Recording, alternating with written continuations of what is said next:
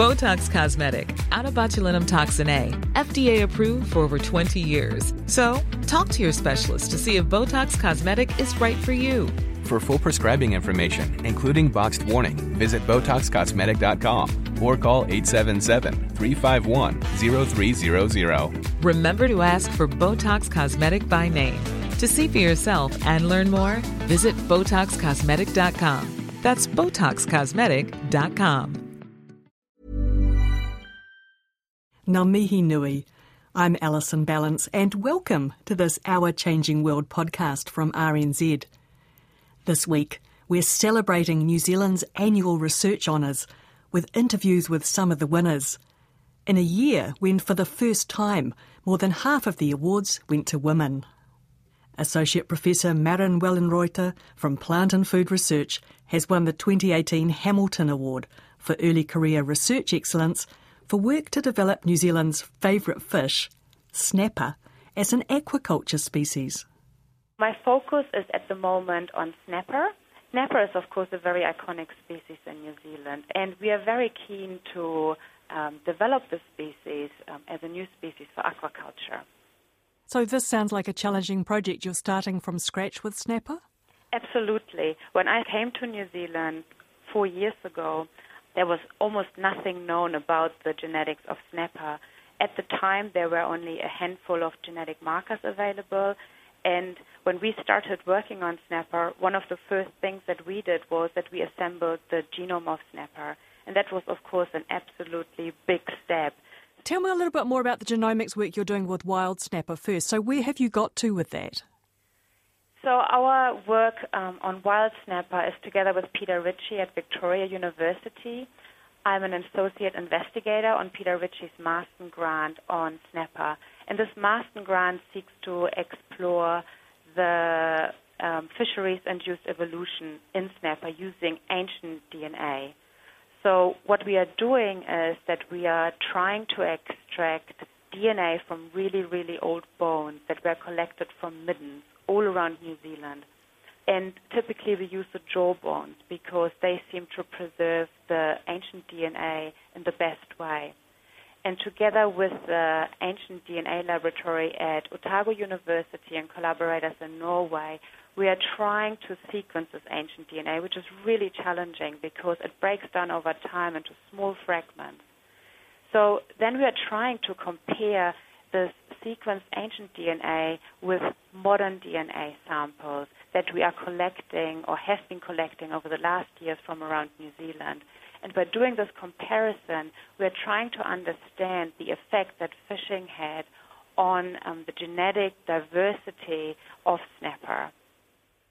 So have you got any insights yet into perhaps how much snapper genetic diversity we might have lost, for instance? It's still early days, so we're hoping to be in a position in a few months to actually get the first data sets back and then to do the analysis. What we're really trying to understand is whether fishing pressures have altered the evolutionary trajectory of snapper, because what happens with fishing is that fishing selects for the largest fish in a population, and then those that are growing really fast, they're being selected over time. And so this may then have an effect on the growth rates of snapper and also the time at which they mature. Because if you mature late in life and you're being caught before you are mature, you have not had a chance to pass on your genes to the next generation. So early maturation is typically selected, and we think that we might find a signature of this in the genome. Now, this ties in nicely with the other project that you're working on, which is trying to develop snapper as an aquaculture species, because I imagine in that instance you'd actually be wanting fish that grew quite quickly. So tell me about the challenge of trying to turn a wild fish species into something that could be farmed under an aquaculture system. So the first thing that you need to do when you want to establish a new species for aquaculture, you have to catch it. That can be a challenge for some species. Then you have to bring it in a pretty good state into the hatchery. Once it's in the hatchery, you have to see if the species will spawn naturally, so if it will go into spawning on its own. And that's actually a challenge for a lot of species. A lot of species will actually not reproduce on their own. And so the first hurdle is then really to understand what the reasons are for species not to reproduce in captivity. But some species do actually spawn even if they're in a new environment, like a hatchery. And for snapper, for example, it was no problem. And after we caught them, they already reproduced in the first year. And so the second hurdle is then, once you got a species to reproduce in a new environment, like the hatchery, you also have to develop ways to get them to grow into really healthy fish. And this takes a little bit of time, and you have to try to get them to grow so that you can reproduce them again, or in other words, that you can close the life cycle of a species. Once you have closed the life cycle, then you can actually start a selective breeding program. And so that's what we are doing now with snapper. We know we can spawn them really well in captivity. There's no problem. They will actually start more or less next month, and then they will spawn all the way to March. During that time, we can collect fertilized eggs and grow them into larvae and fingerlings and juveniles, and then those ones will start to reproduce again when they reach 3 years. And so our focus at the moment is to get them to grow really well into really healthy fish.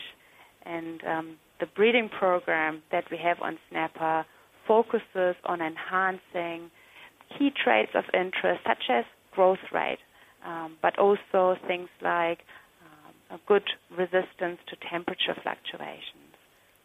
How do you know what to feed them? And I'm thinking in particular, how do you know what to feed the little fish? You know, with some species, that's actually trial and error. You just try it out if there's, for instance, no information available. For snapper, it is pretty standard. You start feeding them with rotifers. They're tiny, tiny things, and you load them up with lots of oils and really good nutrients, and the larvae grow really well. Once they have grown a little bit bigger and have used up their yolk sac, you can start feeding them artemia. These are slightly larger. We grow all of these things in our hatchery. So we've got a whole bay in our hatchery just dedicated to grow rotifers and artemia. And our technicians in the hatchery are very busy over the summer months when snapper are spawning, just to produce enough food for the larvae. And then once they get older, you really feed them a varied diet. These are usually pellets that we design together with food companies. They have to be high in proteins, but we also give them chopped up mussels or squid, things like that. How many snapper do you have in the hatchery at the moment? Are you talking tens or hundreds or thousands? I'm talking thousands. We've got quite a large broodstock, so the broodstock at the moment would consist of, say, 150 individuals. Then we have different aged snapper. You know, every year we are producing snapper. So, say, during the spawning season, we will produce 150,000 snapper, and then we don't keep all of them. They grow. They take up more space as they grow. So we have to be selecting the best ones only to move on to the next generation. So when you say you're keeping the best ones, what are the features about a snapper that makes it a good one to keep? Yeah. Our core focus at the moment is to enhance the growth rate of snapper, because if you can enhance the growth rate of a species, then, you know, you achieve your breeding gains much faster. It costs less money to get them to market size, and so growth gains are really important. What that means is that in practice, we select the fastest growing individuals from each generation. But at the same time, we don't just select for growth rate, because that's what traditional breeding programs usually did.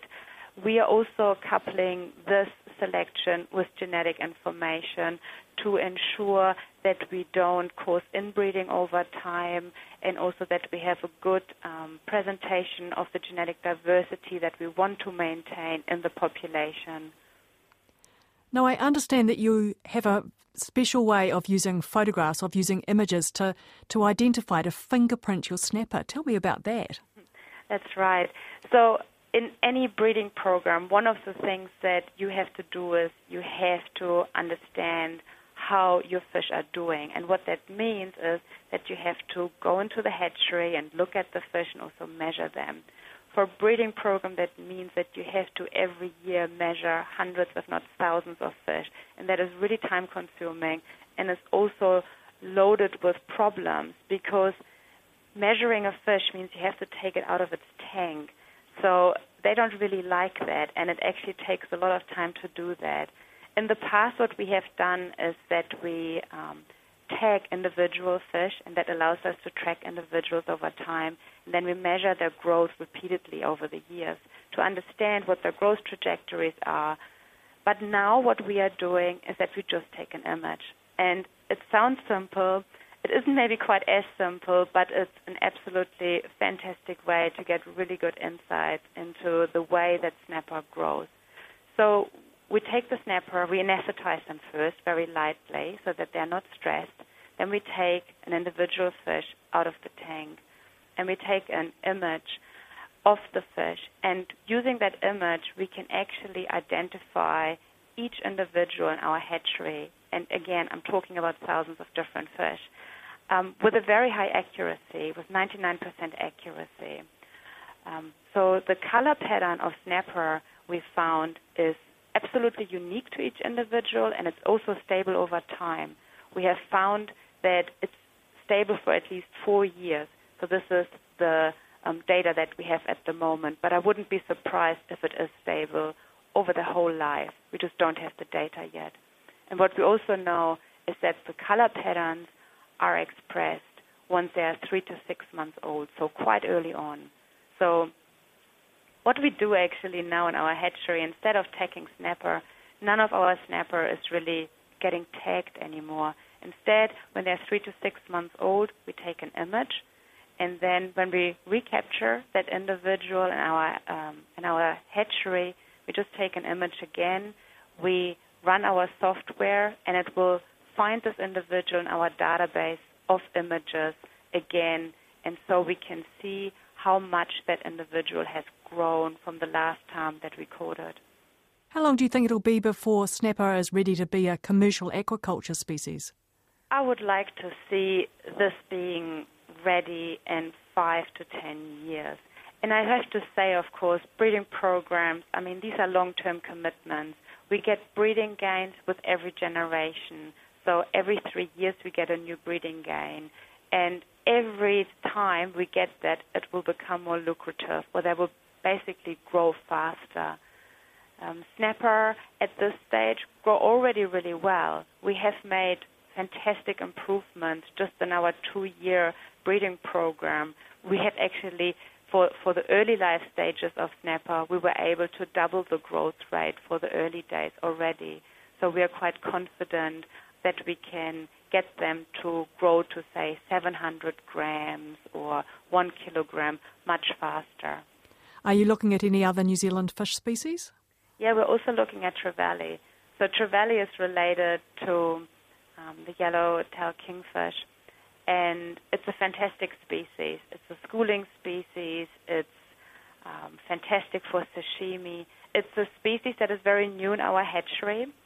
We have spawned that species for the first time 3 years ago, and the offspring of trevally is close to reaching sexual maturity, either this year or next year. We are actually just looking into that, and we are keeping a really close eye on the trevally population to see if they may start to spawn this year or next year.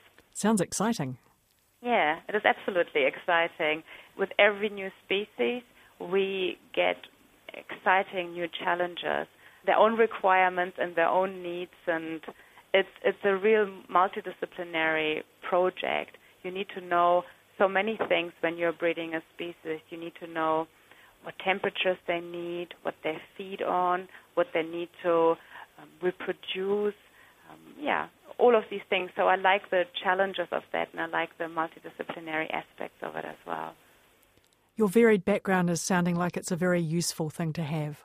Yeah, I guess as long as I can remember, I always wanted to become a biologist. I've always been interested in the diversity of life and questions like how many species are there? Why are some groups of organisms so much more diverse than others? And I ask myself, how do environmental and biological traits influence speciation rates or rates of molecular evolution. And while I started out as an ecologist, I have really over the last 10 years more and more applied molecular techniques to integrate evolutionary ecology with genetics. And by doing so, I've studied fish, damselflies, and also flies. So I've worked on all sorts of little critters, and I've worked in Germany, Australia, New Zealand, and Sweden. So it's been extremely diverse, and it's happened because I'm fascinated by science and why species are so diverse and what the genetics hold and how we can use that to understand their ecology and how we can better breed them and also protect natural populations in the wild. Thanks, Maren. Maren Wellenreuther is with Plant and Food Research and the University of Auckland.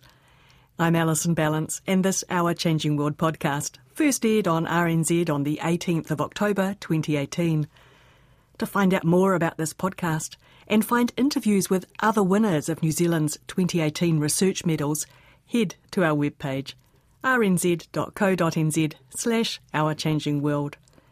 You'll find all sorts of interesting things there, including Science Award winners from previous years and a whole lot of other stuff, from astronomy to ultra-cold physics. We hang out on Facebook and Twitter as RNZ Science. We are a podcast available on your favourite podcast provider. Look for us under RNZ, Our Changing World. Thanks for listening. Bye for now. Kia pai tō rā. The number one selling product of its kind with over 20 years of research and innovation. Botox Cosmetic, out of botulinum toxin A, is a prescription medicine used to temporarily make moderate to severe frown lines, crow's feet, and forehead lines look better in adults. Effects of Botox Cosmetic may spread hours to weeks after injection, causing serious symptoms. Alert your doctor right away as difficulty swallowing, speaking, breathing, eye problems, or muscle weakness may be a sign of a life-threatening condition. Patients with these conditions before injection are at highest risk. Don't receive Botox Cosmetic if you have a skin infection. Side effects may include allergic reactions, injection site pain, headache, eyebrow and eyelid drooping, and eyelid swelling. Allergic reactions can include rash, welts, asthma symptoms, and dizziness. Tell your doctor about medical history, muscle or nerve conditions including ALS or Lou Gehrig's disease, myasthenia gravis, or Lambert-Eaton syndrome and medications, including botulinum toxins, as these may increase the risk of serious side effects. For full safety information, visit BotoxCosmetic.com or call 877-351-0300. See for yourself at BotoxCosmetic.com.